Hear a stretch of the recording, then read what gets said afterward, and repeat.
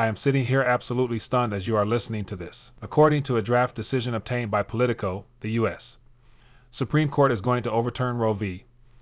Wade. My initial reaction was that this is the best news that we have had in decades. We all knew that the Dobbs case had the potential to be really big, but I was skeptical that Roe would actually be overturned. I just didn't think that the votes were there. But if this draft opinion is the real deal, it appears that it's precisely what is about to happen. The draft opinion was apparently written by Samuel Alito, and Politico is calling it a full-throated, unflinching repudiation of the 1973 decision. I knew that Samuel Alito and Clarence Thomas were ready to overturn Roe, but 3 more votes were needed. I always felt like Amy Coney Barrett was a potential vote, but I have been very critical of Neil Gorsuch and Brett Kavanaugh in the past because I felt like they were very poor choices for the court. Now I am going to have to apologize to both of them, because it appears that they were the deciding votes. In the draft decision, it is noted that there was no support in American law for a constitutional right to obtain an abortion until the Supreme Court created one out of thin air in 1973. Roe was dead wrong from the very beginning, and it is a great tragedy that it has taken this long for the court to recognize what a horrible error it was. But of course the battle isn't over yet. This draft decision was obviously leaked to put pressure on the justices during the period before the final ruling is formally announced.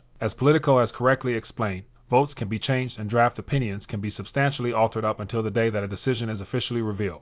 Normally, draft opinions are guarded very carefully so that they don't get leaked to the public. In fact, this is the very first time in the modern history of the court that a draft opinion has been leaked while a case is still pending. Needless to say, things are about to get really crazy in Washington. Almost immediately after this story broke, authorities began putting up security barricades around the Supreme Court building. Sadly, that isn't nearly enough. The threat of violence is very real, and I believe that a greatly extended security perimeter is needed. But our politicians are not likely to allow that to happen, because many of them actually will want to have scenes of giant mobs of protesters in front of the Supreme Court on the nightly news for many weeks to come. We are about to see a massive explosion of emotion on the streets of Washington, and it will make headlines all over the globe. Abortion will now become the hottest political issue in America once again, and nothing will ever be the same from this point forward. What a lot of people don't understand is that overturning Roe v.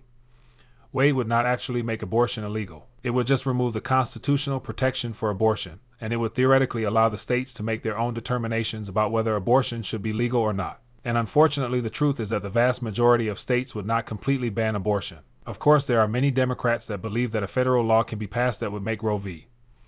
Wade the law of the land no matter what the Supreme Court decides.